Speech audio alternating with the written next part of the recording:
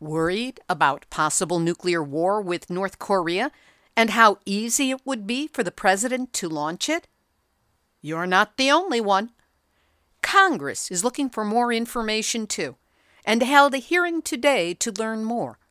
So when you hear a veteran campaigner for Physicians for Social Responsibility say, the fact that the United States Senate Foreign Relations Committee held a hearing when it's under the control of a Republican chair with a Republican president on presidential authority to use nuclear weapons, I think that the very existence of this hearing tells you a lot about the sort of zeitgeist that we're in right now. And frankly, PSR, of course, has never felt that it was a good policy to put the kind of incredible power of nuclear weapons into the hands of one human being to decide what to do. But that's where the power resides right now. And when you let that soak in, you begin to understand how big and how hot that seat is that we all share. Nuclear hot seat, what are those people thinking? Nuclear hot seat, what have those boys been drinking? Nuclear hot seat, the corium is sinking. Our time to act is shrinking, but our activists are linking. Nuclear hot seat, it's the bomb. Welcome to Nuclear Hot Seat, the weekly international news magazine keeping you up to date on all things nuclear from a different perspective. My name is Libbe HaLevy. I'm the producer and host, as well as a survivor of the nuclear accident at 3 Mile Island from just 1 mile away. So I know what can happen when those nuclear so-called experts get it wrong. This week we have got a jam-packed show. We share Congressman Ted Lieu's presentation on the legalities surrounding nuclear weapons, taken from the October 26, 2017 Plowshares Conference, Nuclear Weapons Policy in a Time of Crisis. We talk with Martin Fleck, Security Program Director for Physicians for Social Responsibility, less than an hour after his attendance at today's Senate Foreign Relations Committee hearing on the any president's, authority to use nuclear weapons. And if that's not enough for you, we've got our monthly Fukushima update with Nancy Faust of simplyinfo.org. Plus, we will have as much nuclear news from around the world as we can still squeeze in, numbnuts of the week for outstanding nuclear boneheadedness, and more honest nuclear information than Alabama Senate candidate and accused pedophile Ray Moore has brain cells to think about it. All of this coming up in just a few moments. Today is Tuesday, November 14, 2017, and here is the week's nuclear news from a different perspective. A cloud of radioactive pollution recorded over Europe in late September likely originated from a nuclear facility in Russia or Kazakhstan, according to the French Nuclear Safety Institute, IRSN. Pope Francis has condemned the false sense of security created by nuclear weapons and says it serves a mentality of fear that affects the entire human race. In the U.S., the head of the federal agency that produces U.S. nuclear weapons has privately proposed to end public access to key safety reports from a federal watchdog group that monitors 10 sites involved in weapons production. At San Onofre, Southern California Edison has obtained a permit to bury 75 canisters of deadly nuclear waste on the beach in December of this year, only 36 yards from high tide. Think football field. At the Hanford site in Washington State, nuclear waste tank inspectors looked for a leak and found 7 of them. And if that's not crazy enough... Nuclear hot seat, nuclear hot seat, nuclear hot seat, numbnuts of the week. At the COP23 Climate Change Conference in Bonn, Germany this week, the nuclear industry is going bananas. A group calling itself Nuclear for Climate is handing out free phallic fruit covered with stickers, equating fear of the snack with fear of radiation from nuclear reactors. While it's true that bananas contain potassium-40, which does decay, it's a nuclear fairy tale that they're radioactive. No one ever developed radiation sickness from eating bananas, and no one in the anti-nuclear movement claims such. But this group, calling itself Nuclear for Climate, is making fun of our supposed fear, along with touting nuclear as the cure for the climate because it's carbon-free. Forget the amount of carbon used in mining, transport, construction, operation, making all the steel that goes into the containment vessel, and decommissioning, let alone storing that radioactive waste forever. These archaic water boilers are not carbon-free. They are radiation expensive. And equating the forever destructive poisons of cancer-causing nuclear reactor radioactive waste with the potassium-40 in a banana is, well, it's bananas. And that's why, Nuclear for Climate and all those who believe your lies, you are this week's Nuclear Hot Seat Numbnuts of the Week. Over to Japan and our monthly Fukushima update with Nancy Faust. Nancy is communications manager and research team member with simplyinfo.org, a not-for-profit research collective that holds and manages the world's largest public archives of data on the Fukushima disaster. Nancy always knows the latest, and here it is. Nancy, let's start out with the Paradise Papers. Explain what they are and how Tokyo Electric Power Company, TEPCO, has been pulled into this growing scandal. What the Paradise Papers are, some people may be familiar with a previous version of this called the Panama Papers. And what this is there's an international consortium of investigative journalists who have uncovered tax havens that various companies and the wealthy have been using to shelter and hide money so they don't have to pay taxes on it and to avoid any sort of liability that they may have. This newest one, the Paradise Papers, came out in the last week or so, and it involved a number of really big prominent companies like Apple and Uber, but also kind of buried in here was a mention that TEPCO is involved. And what we found with the mentions of TEPCO so far, it's either TEPCO, the corporation, or it's the executives on behalf of TEPCO, the corporation, or it's the key executives of TEPCO. We'll probably find this out in the next couple of weeks. This international consortium is gradually releasing the information. They're doing a series of articles, and then towards the end of their articles, they say they're going to release all of the data. So at that point, we'll be able to dig through it and find out exactly who did what involving these TEPCO execs or potentially TEPCO in hiding money. How, if anyway, is this directly related to the ongoing Fukushima disaster? There's two ways it could potentially be tied into the Fukushima disaster. One is the fact that TEPCO, after the disaster, became utterly bankrupt. And when that happened, the government stepped in, and instead of dissolving TEPCO as a corporation and taking over dealing with the disaster site, they said, no, we're going to put TEPCO on life support, and we're going to give them money. So it started out as, well, we're going to give them money on a short-term basis so, that they don't go under and they can continue to deal with the disaster site, and they can continue to pay out compensation to those who've lost their homes. But this has, over the years, has evolved into this long-term public funding of TEPCO. TEPCO is still a publicly traded corporation on the Tokyo Stock Exchange. They have shareholders. They get profits. But they're constantly getting taxpayer-funded injections of money into the company to pay for work at the disaster site, to pay compensation to victims. So if TEPCO is hiding money outside of Japan, where it's not accountable to Japan's regulatory systems, this is a really big deal because they're getting all this taxpayer money every year.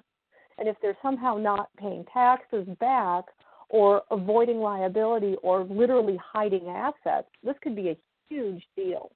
As far as the executive side of it, it really depends on what executives and what they were doing.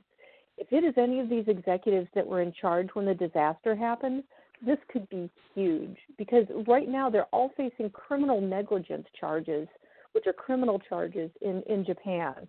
They also could potentially face personal liabilities. So if they're hiding money offshore, they potentially are hiding money from being sued and losing that money, and that starts becoming a really big legal deal. Is there any chance at all that that money can be recovered, or is it sheltered so intensely that there's no way of, say, Japan getting the money back if TEPCO, the company, or any of the executives are found guilty? I think it really depends on who is sheltering the money. I believe a court in Japan might be able to compel the executives to repatriate that money if they're found guilty, because now it's known it exists. So, I mean, there's other things they could do to kind of coerce them into doing that, even if they can't legally just say, well, yeah, we're taking this money. As far as TEPCO, the corporation, if they are hiding assets offshore, the government still holds enough of the seats on TEPCO's board that they could force them to do something like repatriating money. So if this is found that TEPCO, the corporation, is hiding money offshore, there is enough government oversight and control on the corporation that they could force them to bring that money back. We will, of course, stay in contact with you to find the further developments in the Paradise Papers case. But now let's talk about the physical situation at the Fukushima Daiichi site where the 3 meltdowns happened. Specifically, what about the risks of removing the remaining fuel? Right now what they're doing with Unit 3 is they're in the process of installing what's called a defueling building. It's basically this big metal shed cover to try to give them some control over the area while they're doing work. And all of this work is going to be done remotely because the radiation levels on the refueling floor are so high, they can't have workers up there for any longer than a very short period of time because they end up with such a high radiation exposure. And this situation is after they've spent years decontaminating and cleaning this refueling floor. Even with years of work, it still is so unsafe that they can't have workers up there for very long. So they've gotten to the point now, they've got part of the building installed, and they've started putting what they call the fuel handling machine up on the refueling floor. This is the machine they will use to remotely pull fuel out of the pool and put it into casks to eventually remove it from the building. So they're installing that this week. They're also installing an overhead crane, and that overhead crane will be inside that defueling building also, and that will help them move casks back and forth and finally take those casks down out of the building. So they've gotten that far, even though they've been working on this for years.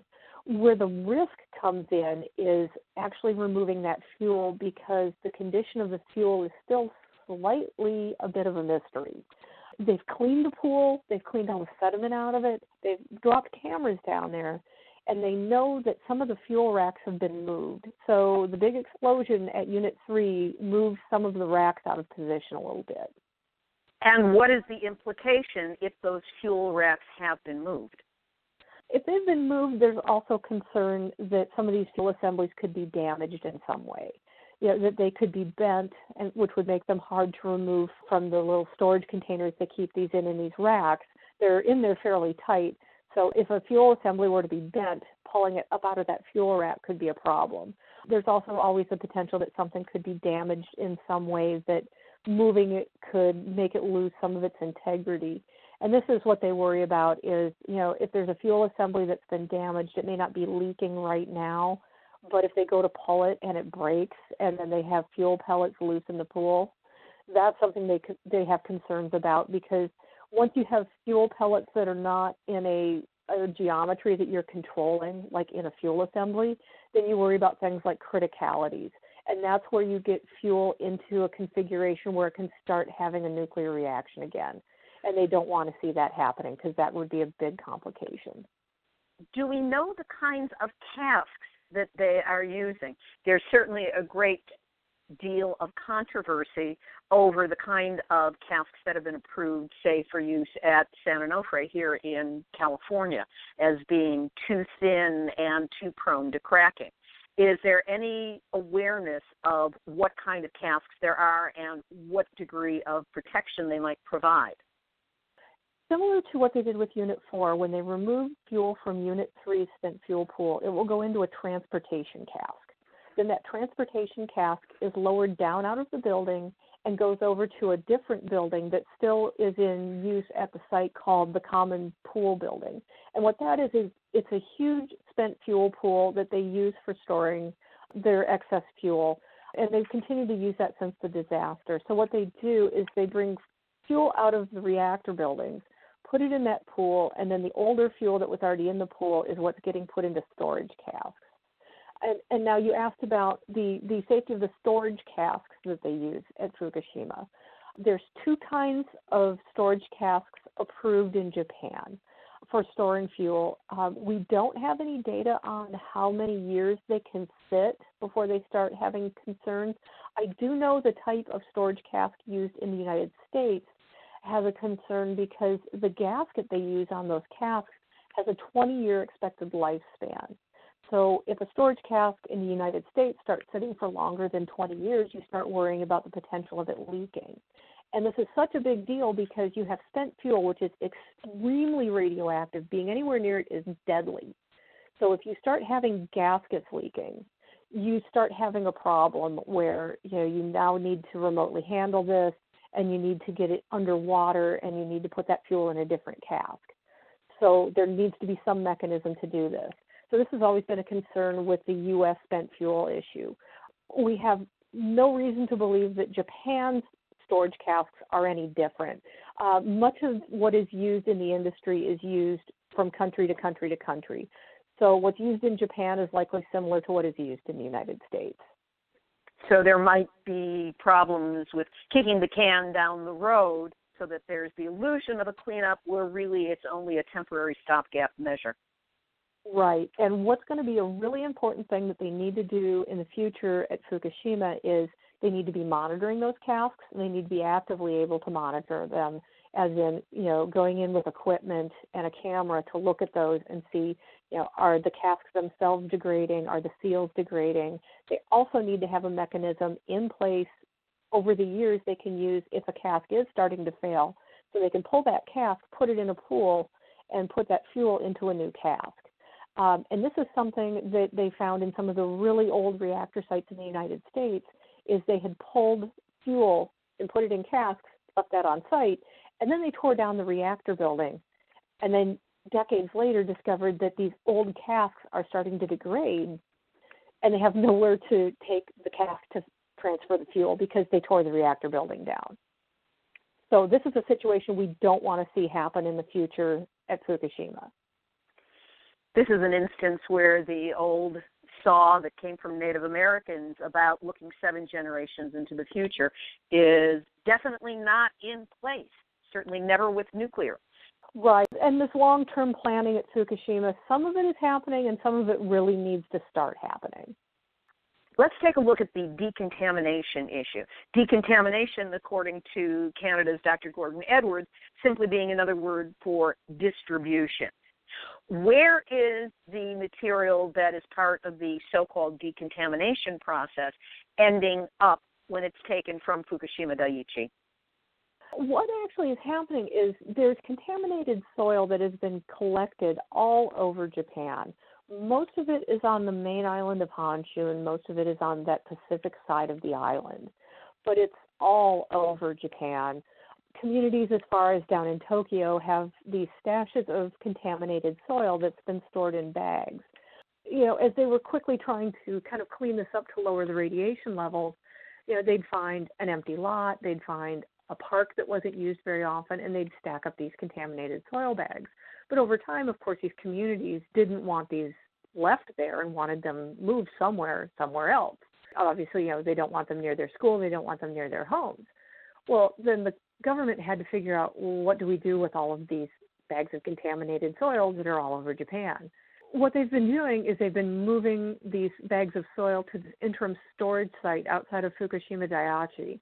So now they're storing them there, and who knows what's going to happen to them in the future.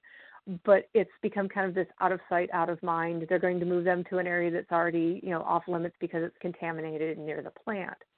But what we found that was really interesting about this, Asahi Shimbun had a photograph they put on their news story about this. It shows Fukushima Daiichi in the background, and it shows some of these soil sites that are, in the foreground, and what's in between them all is a river.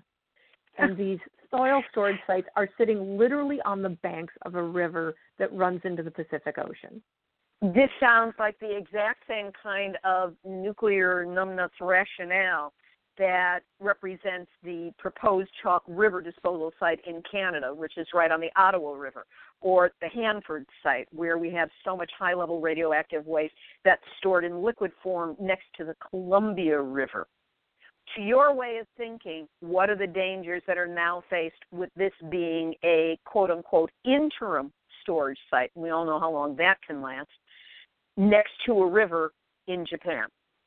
What became a problem with these contaminated soil bags early on was these bags only have a lifespan of about 5 years.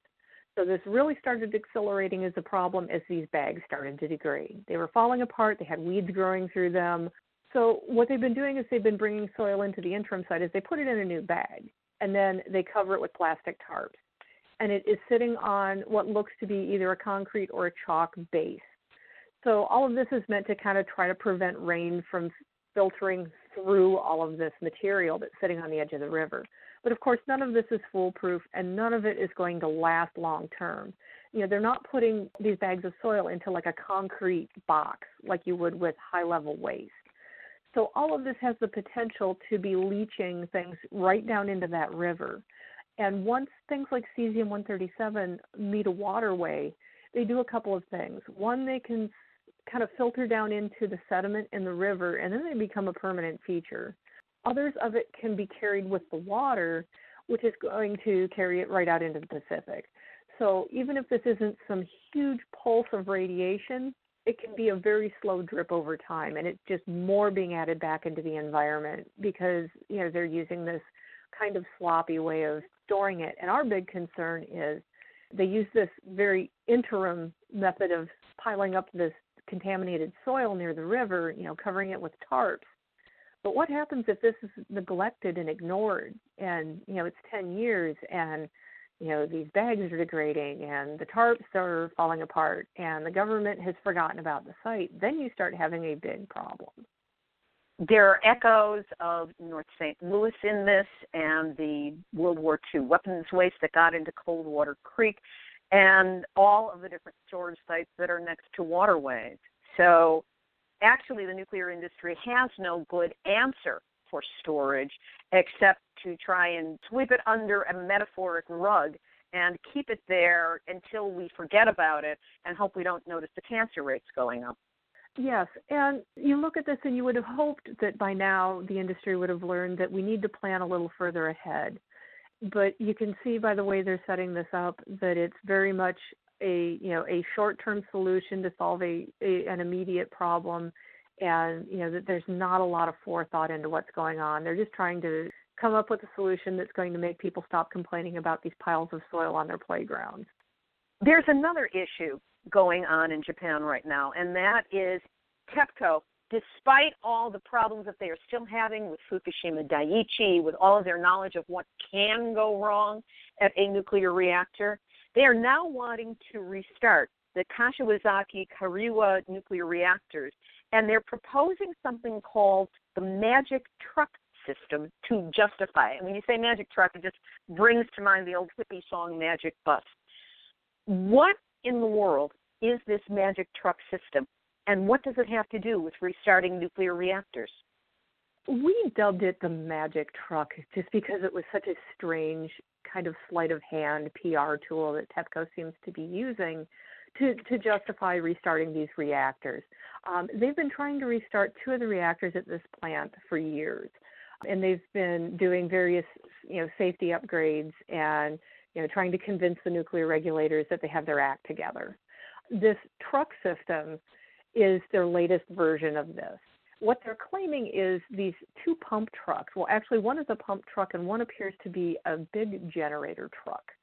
And they claim that they can keep a reactor from melting down by using these 2 trucks to try to keep some of the reactor systems running that would normally go offline in a major disaster. But as we started looking at this truck system, trying to sort out, the actual systems it would be handling and how it would work, we keep coming up kind of empty-handed. The system looks very important and very fancy, but what they're trying to do with it to keep cool water circulating, one, may not be enough to actually prevent a meltdown, and two, there's a bunch of different ways that the system could fail or would not work. So its actual use is very dubious. But the really interesting thing about how TEPCO has brought this up is they've presented it with, some nice flashy pictures and in very vague terms. They said, it will do all these wonderful things and life will be good and it will also help prevent a meltdown. But the likelihood of it actually being able to implement the way they're talking about and then actually be able to do something significant to stop a meltdown is really unlikely. Is this something they're planning just at Kashiwazaki Kariwa, or are they saying that they would install this in all of the nuclear reactors that they're wanting to restart? This system of trucks that they have would apply to all 7 reactors at Kashiwazaki Kariwa. Right now, TEPCO does not have plans to restart reactors at Fukushima Daiichi or Fukushima Daiani, and those are the 3 nuclear plants TEPCO owns. This system could potentially be adopted and duplicated at other power company reactor sites. So, if TEPCO finds this PR tool to be useful to say, well, we've got these fancy trucks, and so we've solved all our problems, we're totally safe, let us restart. If that succeeds, I could see other power companies in Japan coming up with their own version or buying, this concept from TEPCO and going, look, we have magic trucks, let us restart our reactors. They're always looking for the reason to start their money-making reactors back up again and don't think about the long-term consequences of it. And that's one of the reasons why we talk with you every month to get an update on what's happening at Fukushima. Great. Glad to be able to fill people in this week. Nancy Faust of simplyinfo.org. I strongly urge you to check out that site and see the remarkable depth, width, and clarity that they bring to all aspects of the issues regarding Fukushima Daiichi. We'll have this week's featured interviews in just a moment, but first, I say it every week, and I'll say it again. I am truly grateful for the support that you, the listeners, have given to Nuclear Hot Seat throughout the year. There's a steady core of monthly donors whose donations I know I can count on and without whom I wouldn't be able to meet the show's expenses and plan its future. How about joining them? We make it easy for you to do so. And if you're grateful for the kind of verifiable nuclear news you get here every week, how about letting us know with a sustaining donation? You can make it as little as $5 a month. And yes, that will definitely help us. So just go to nuclearhotseat.com and click on the big green donate button to send $5 to the show every month. Come on, that's the equivalent of a cup of coffee and a nice tip to the barista. If you want to make your sustaining donation larger or give us a one-time gift, you can click on the big red donate button. Know that whatever you can afford to share with us, you're helping to combat the nuclear menace in all of its many forms by supporting solid, footnoted, reliably sourced information. That makes me deeply grateful to you that you're listening and that you care. Now, here are this week's featured interviews. The Lew Markey Bill, otherwise known as the Restrict First Use of Nuclear Weapons Act of 2017, seeks to do just that. Make it impossible for the President of the United States, whoever he or she may be, to launch a nuclear attack on any country without authorization of Congress. Senator Ed Markey of Massachusetts introduced the legislation as Senate Bill 200, and Congressman Ted Lieu introduced it as House Bill 669. To understand the legalities behind this piece of legislation, here is Congressman Lieu's presentation from the Plowshares Conference, Nuclear Weapons Policy in a Time of Crisis. He spoke on October 26, 2017. So I'm going to talk about the legal basis for the legislation, and then I'll talk about the light topic of North Korea. So many of you already know what it takes to launch a nuclear weapon in America, but I think it's important to just remind ourselves of how easy it is. So when you look at it, you need the approval of the National Command Authority, which sounds really impressive until you read it. It's two people. It's the President of the United States and his political appointee, the Secretary of Defense. And under the law, the Secretary of Defense cannot veto that order. It is a ministerial act. The Secretary of Defense is supposed to just execute it. So the President of the United States wakes up one day, decides to launch nuclear weapons, gives the order to the Secretary of Defense. The Secretary of Defense executes it, goes down military chain of command, and the missiles fly. It is that easy. No member of the judiciary is involved. No member of Congress is involved. No other member of the President's cabinet is involved. So Senator Markey and I looked at this and said, this is flat out unconstitutional. If you look at the Constitution, the framers went to great lengths to stop the President. They put an entire judiciary to stop the President. They put an entire Congress as a check and balance on the President. And then they gave the greatest power they knew at that time, the power to declare war, to Congress. There was no way they would have given one man the ability to launch thousands of nuclear warheads that can kill hundreds of millions of people in less than an hour and not have called that war. If you don't call that war, you've just read the term out of the Constitution. So, as Senator Markey said, our bill is very simple. It basically says to the President, before you launch your nuclear first strike, you need to get congressional authorization. When we first introduced it, we only had a handful of co-sponsors. Now, thanks to you, we have 65. And every time the President does something erratic, which is like every other day, we get more and more co-sponsors, and I'm very pleased is now the bipartisan legislation to restrict the President from launching a nuclear first strike. It is H.R. 669 on the House side, and on the Senate side, it is Senate Bill 200. But there's another form of legal authority for this legislation, and that is the law of war, also known as the law of armed conflict. I served on active duty in the U.S. Air Force in the 1990s. One of my duties was to teach the law of armed conflict, and it's very clear that nuclear weapons violates multiple principles of the law of armed conflict. One of those is distinction. A nuclear weapon, by definition, cannot really distinguish between civilians and military combatants. It is an enormously large weapon that can kill a lot of people, including mostly civilians. It also violates the principle of proportionality, which basically says, look, you can't strike a target that has 200 civilians to get one bad person. The U.S. military knows that. They're all trained to follow the law of war. And so the other reason we introduced this legislation is just to raise this issue, because all military members are trained from day one to follow the law, to follow the Constitution. We all took an oath to that, and to follow the law of armed conflict. And so we want military members to think twice, especially these top-level generals, that if order were to come down and they see really no reason, no attack from Russia, no attack from China, no reason for why we're launching nuclear weapons, that they think to themselves, is this a constitutional order, and is it in line with the law of armed conflict? And by raising awareness on this issue, hopefully we can get pushback within the administration itself. I am pleased that our Secretary of Defense appears to understand the risk of nuclear weapons, and he also understands the risks of North Korea, which I want to shift to right now. He himself has basically said there are no good military options in North Korea. When I was on active duty, one of my bases was Andersen Air Force Base in Guam. I was under U.S. Pacific Air Forces. We did a series of different military exercises, many of them directed against North Korea.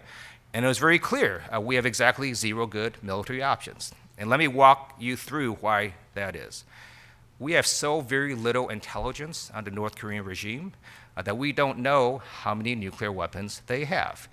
We don't know where they are all located. They've got mountains and rugged terrain there. They hide their weapons of mass destruction. We also know, according to different reports, they got 5,000 tons of chemical weapons, and they hide those as well. The Trump administration's stated goal is to denuclearize North Korea. You can't do that just with airstrikes, especially because we don't know where all their weapons are. you would need a large and bloody ground invasion to try to find those weapons and then to destroy them. And if we cannot locate them and destroy them before North Korea can retaliate, we're screwed. North Korea can detonate a nuclear weapon in or around South Korea, where we have not only millions of South Korean civilians, we also have U.S. military bases and over 100,000 Americans. They could potentially launch a nuclear weapon at Guam or at Japan, again, where we have hundreds of thousands of Americans, U.S. military bases, as well as millions of civilians. So that is one reason why there's no good military option, because we don't know how to contain escalation. We don't know if we just were to launch 59 cruise missiles, will North Korea do nothing, or they go berserk? And because we don't know that, it is extremely dangerous where we enter into a military conflict. But let's just take away the weapons of mass destruction part of it and just focus on conventional weapons. The North Korean military has this huge arsenal of conventional artillery, of rockets, of other devices that they can launch towards South Korea. 20 million people in South Korea are within range of their artillery.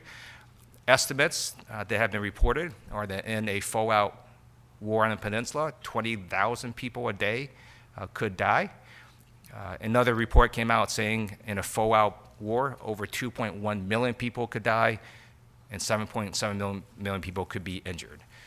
That is why successive administrations, both Democratic and Republican, have not taken the military option, because they simply looked at the facts and concluded it would be a massive loss of life.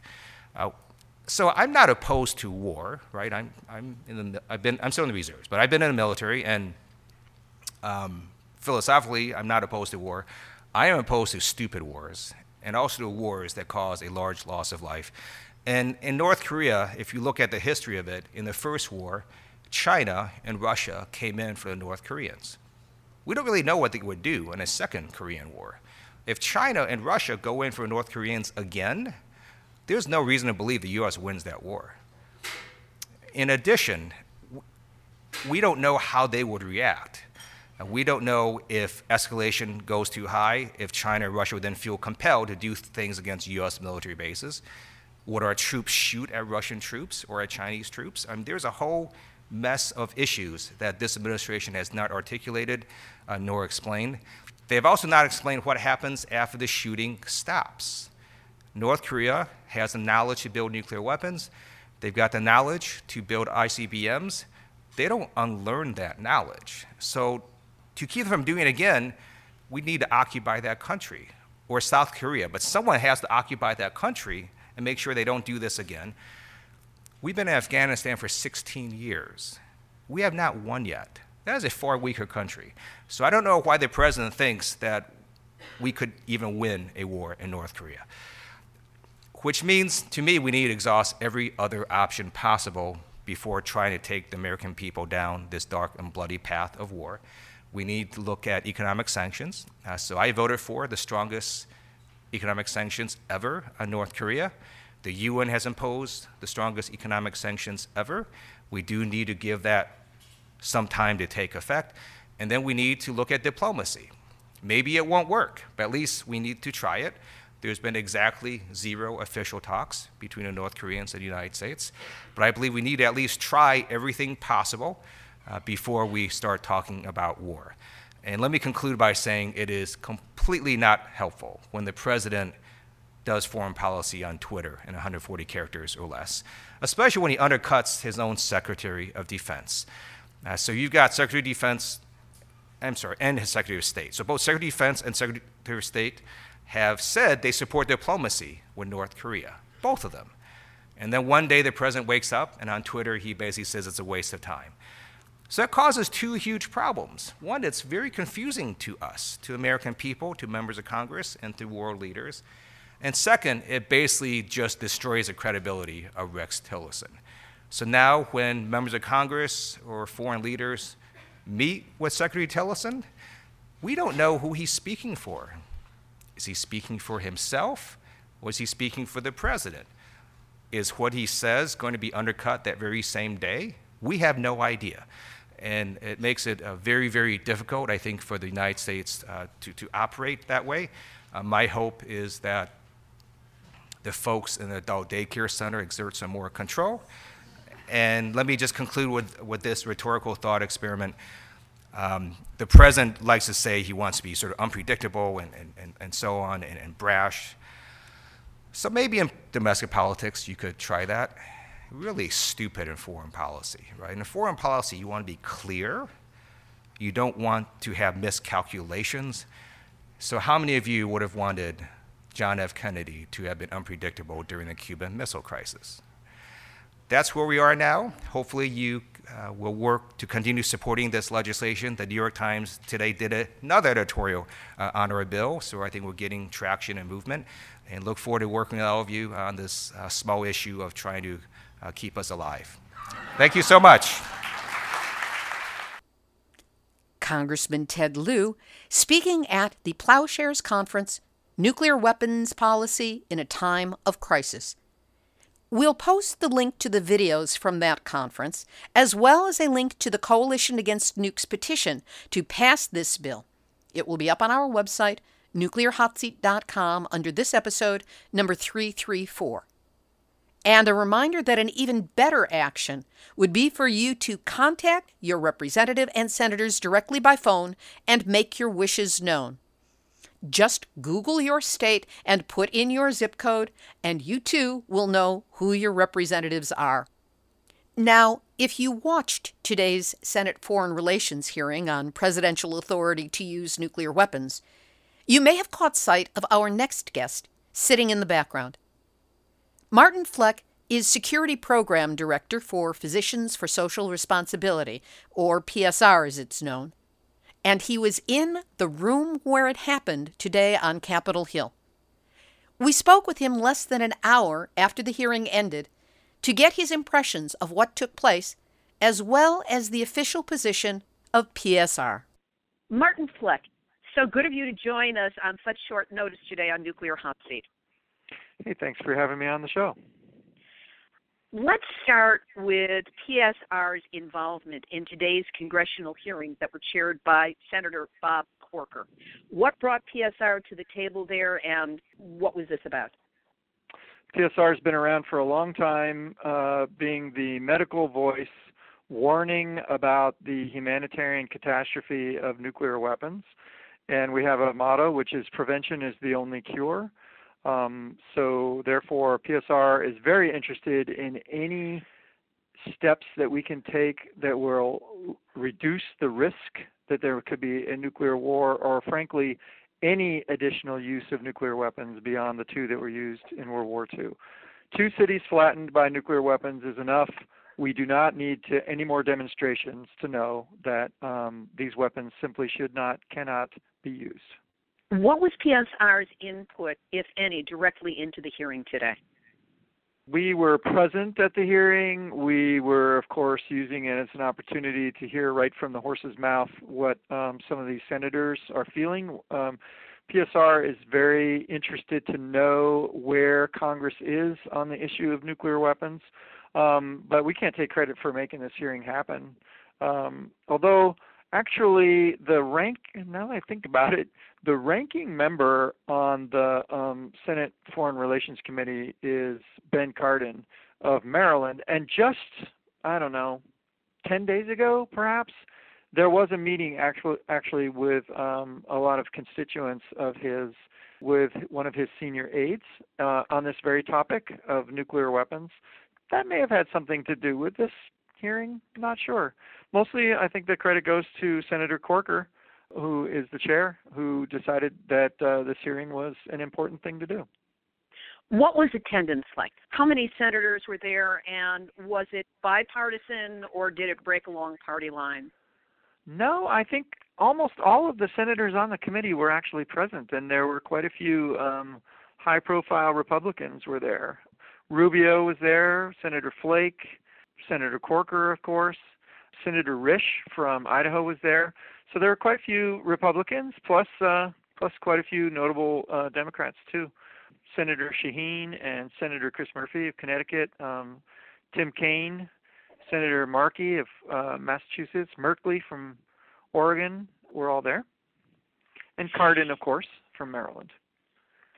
What was the nature of the information that was presented to these Congress people? And what, if anything, do you think today's hearing accomplished? You know the old saying, right? Marshall McLuhan said, the medium is the message. The fact that the United States Senate Foreign Relations Committee held a hearing when it's under the control of a Republican chair with a Republican president on presidential authority to use nuclear weapons. I mean, I think that the very existence of this hearing tells you a lot about the sort of zeitgeist that we're in right now. There is a lot of concern about the temperament of our current president. And frankly, PSR, of course, has never felt that it was a good policy to put the kind of incredible power of nuclear weapons into the hands of one human being to decide what to do. So I would say that, the fact that we were having a hearing and the fact that these senators really wanted to hear some details about command and control of nuclear weapons is an indicator of how concerned their constituents are about the potential that there could be a nuclear exchange right now, sometime real soon, and the concern by the senators themselves about how does this work exactly. I mean, frankly, probably a lot of Americans don't think about nuclear weapons a lot, and maybe they should think about it a little more. And I have to wonder, how many Americans realize that the president has sole unchecked power to launch a nuclear war at any time for any reason. So we were analyzing, the hearing was about sort of parsing that out a little bit and finding out, well, in what circumstances might there be people who could stand in the way of the president? Is it really true that the president could just decide this on a whim? So that was interesting, and some of it dealt with the legalities of when do the military people, when are they required to follow an order from the president, and when are they allowed to challenge an order from the president? Those sorts of things. So that was interesting. The elephant in the room was the sort of sense of danger that people are feeling at this time. I think a lot of folks are feeling like this may be the closest we've been since the Cuban Missile Crisis to a potential for a nuclear war. And I would say that you could kind of feel that in the room today, in the hearing room. I have to say that your statement about people not understanding exactly how close the president is to being able to just do this on whim or on impulse is accurate, because I've actually gotten into arguments with people who, even though I've been doing this show for 6.5 years, were trying to assure me that it couldn't possibly happen when indeed it could. So it sounds like a lot needs to be done to raise consciousness in the public about the actual nature of the danger and why this is a step that needs to be considered.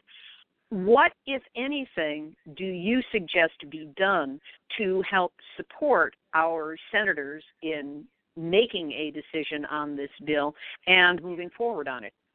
The hearing actually wasn't about any particular bill. The hearing was about presidential authority over nuclear weapons. However, there is a lot of legislation happening right now in response to this situation. And frankly, again, I want to indicate that from PSR's perspective and from the perspective of Senator Markey and Representative Liu, who've introduced legislation quite a long time ago on this presidential authority problem, our sense is that no president, not just this president, but no president should have the sole authority to decide something as consequential as a nuclear attack that could actually, change the planet, especially depending on what sort of response happened. But some of the legislation that's out there, Senator Markey has introduced legislation. It's the Restricting First Use of Nuclear Weapons Act. And on the Senate side, Markey's got 13 co-sponsors. He needs more. There's 100 senators, so he needs more co-sponsors for that. On the House side, Representative Liu has 72 co-sponsors with him on H.R. 669, which is the companion bill in the House side. Now, it takes 213 to get a simple majority in the House, so he's got a long ways to go before he has enough votes lined up to actually make this law. I just want to mention that some other members of Congress have introduced some interesting things as well. So Representative Conyers introduced the No Unconstitutional Strike Against North Korea Act. And he's got 60 co-sponsors on that bill. And on the Senate side, some of the people that were on the committee, including Senator Murphy, introduced the Preventing Preemptive War in North Korea Act. And they've got 8 co-sponsors on that. So there are quite a few, there's sort of a flurry of legislation with regards to trying to slow down this idea that our current president could launch a sudden attack on North Korea. What can listeners to Nuclear Hot Seat do to help support their representatives, their senators, and get this bill into public consciousness and also get it passed into law? Yeah, we're a ways from getting it passed into law, but what needs to happen is a groundswell, which is starting now. I'd have to say it's starting, and Congress is waking up to the realities of nuclear weapons. So, yeah, the thing to do would be to make sure that when your congressperson is in the district and has a town meeting, show up at that town meeting. Senator Cardin, in particular, the ranking member on the committee, mentioned that he has heard in several town meetings, he has heard citizens coming forward and telling him how concerned they are about nuclear war and the idea of all of this power in the hands of one person. And that the framers of the Constitution meant for the power to declare war to be in the hands of Congress, not the executive branch. So one of the things we discussed today in the hearing is whether or not a nuclear attack would be considered an act of war, and I think it's pretty obvious that it is. So you know what I mean? It's like, how could there be any doubt about that? But right. How could the framers of the Constitution have ever predicted that there would be such a war? I heard somebody recently say, I think it was Bill Perry said, a mouse would never invent a mousetrap. It's one of those things that's amazing about humans. Why do we invent these things?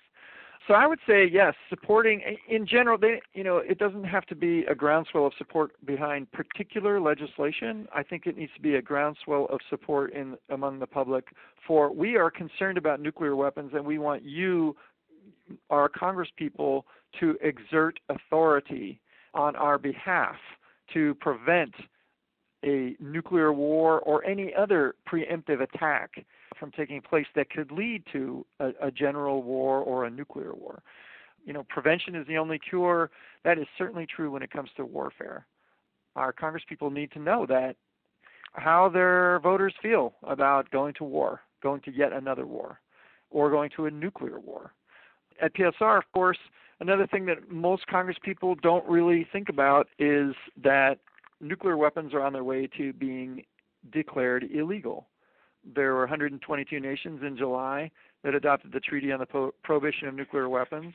And so nuclear weapons are going to go the way of chemical and biological weapons, and they should be considered that way now. So another thing to tell your congresspeople is, please don't invest over $1 trillion on revamping the entire nuclear arsenal, because these weapons can't be used and they will soon be considered illegal. That was Martin Fleck, Security Program Director for Physicians for Social Responsibility, the national office in Washington, D.C. PSR has a tremendous amount of information available and talking points if you want to prep for your calls to your congressional representatives. You can find them by going to psr.org and clicking on the Nuclear Weapons tab on their menu. It's up there at the top. Be sure to bring those talking points to the Thanksgiving table. Activist shout-out. You already know to contact your senators and representatives to tell them their support and co-sponsorship is needed for the Lou Markey Restrict First Use of Nuclear Weapons Act of 2017. Here's the other part of it. If they have already signed on as a co-sponsor, be sure to call and thank them.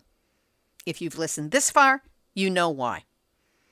And congratulations are due to Atomic Homeland, the documentary on the nuclear problems faced by homeowners, particularly the mothers of North St. Louis, who are dealing with illegally buried nuclear weapons waste from World War II in a landfill that is virtually in their backyards, and an adjacent landfill that has an underground fire that is bearing down on the nuclear waste. The documentary was directed by Rebecca Camissa and has been added to many industry insider lists of documentaries to check out for possible Oscar consideration.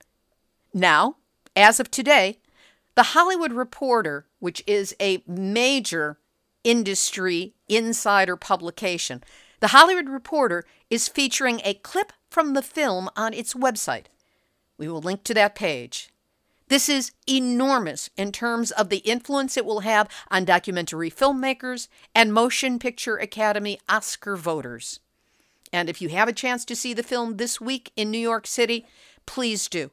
It is a knockout. Here's today's final thought. I'm tired, it's late, and I'm all thought out. Have a good rest of your day, night, or whatever it is. This has been Nuclear Hot Seat for Tuesday, November 14, 2017. Material for this week's show has been researched and compiled from nuclear-news.net and Sean Arkwright, deunrenard.wordpress.com and Hervé Courtois, miningawareness.wordpress.com, Bob Alvarez, Reuters, publicintegrity.org, and the red-hot writing of Patrick Malone, tri-cityherald.com, enenews.com, WSOC-TV, usnews.com, the U.S. Nuclear Regulatory Commission event reports, and a shout-out to all of you Nuclear Hot Seat listeners and followers literally around the world. Those of you who show your love for life on this planet by being the defenders of truth, real truth, not fake truth, real truth. There is no version of the truth. It's just the truth. And supporters of nuclear awareness that you are. Thanks for gathering at the Nuclear Hot Seat blog site on Facebook. Be sure, if you haven't already, to stop by, click like, post, and share. Thanks to Priscilla Starr for her help in connecting with Martin Fleck of PSR on very short notice, and Marcus Atkinson for the bananas suggestion. And a special thanks to Plowshares for the use of their live stream audio of Representative Ted Lieu, as well as all the wonderful work they have been doing for decades. If you know of a radio station in your area that would be interested in joining the growing list of broadcast affiliates carrying Nuclear Hot Seat, send their info to nuclearhotseat.com, or you can ask them to contact me. But really, I'll contact them. It's easier that way. info@nuclearhotseat.com. Theme music written by me, sung by Marilee Weber, accompaniment by John Barnard, recorded at Winslow Court Studio in Hollywood. If you have a story lead, a hot tip, or a suggestion of someone to interview, send an email to info@nuclearhotseat.com. We are copyright 2017, Libby, Halevi, and Heartistry Communications. All rights reserved, but fair use allowed as long as proper attribution is provided. And a reminder that if you appreciate weekly, verifiable news updates about nuclear issues around the world, take a moment to send a donation to Nuclear Hot Seat by going to our website, nuclearhotseat.com. This is Libby Halevi of Heartistry Communications, the heart of the art of communicating, reminding you that when it comes to nuclear, what you don't know can hurt you, and probably will. There, you've all had your nuclear wake-up call. Now don't go back to sleep, because we are all in the Nuclear Hot Seat. Nuclear Hot Seat, what are those people thinking? Nuclear Hot Seat, what have those boys been drinking? Nuclear Hot Seat, the corium is sinking. Our time to act is shrinking, but our activists are linking. Nuclear Hot Seat, it's the bomb.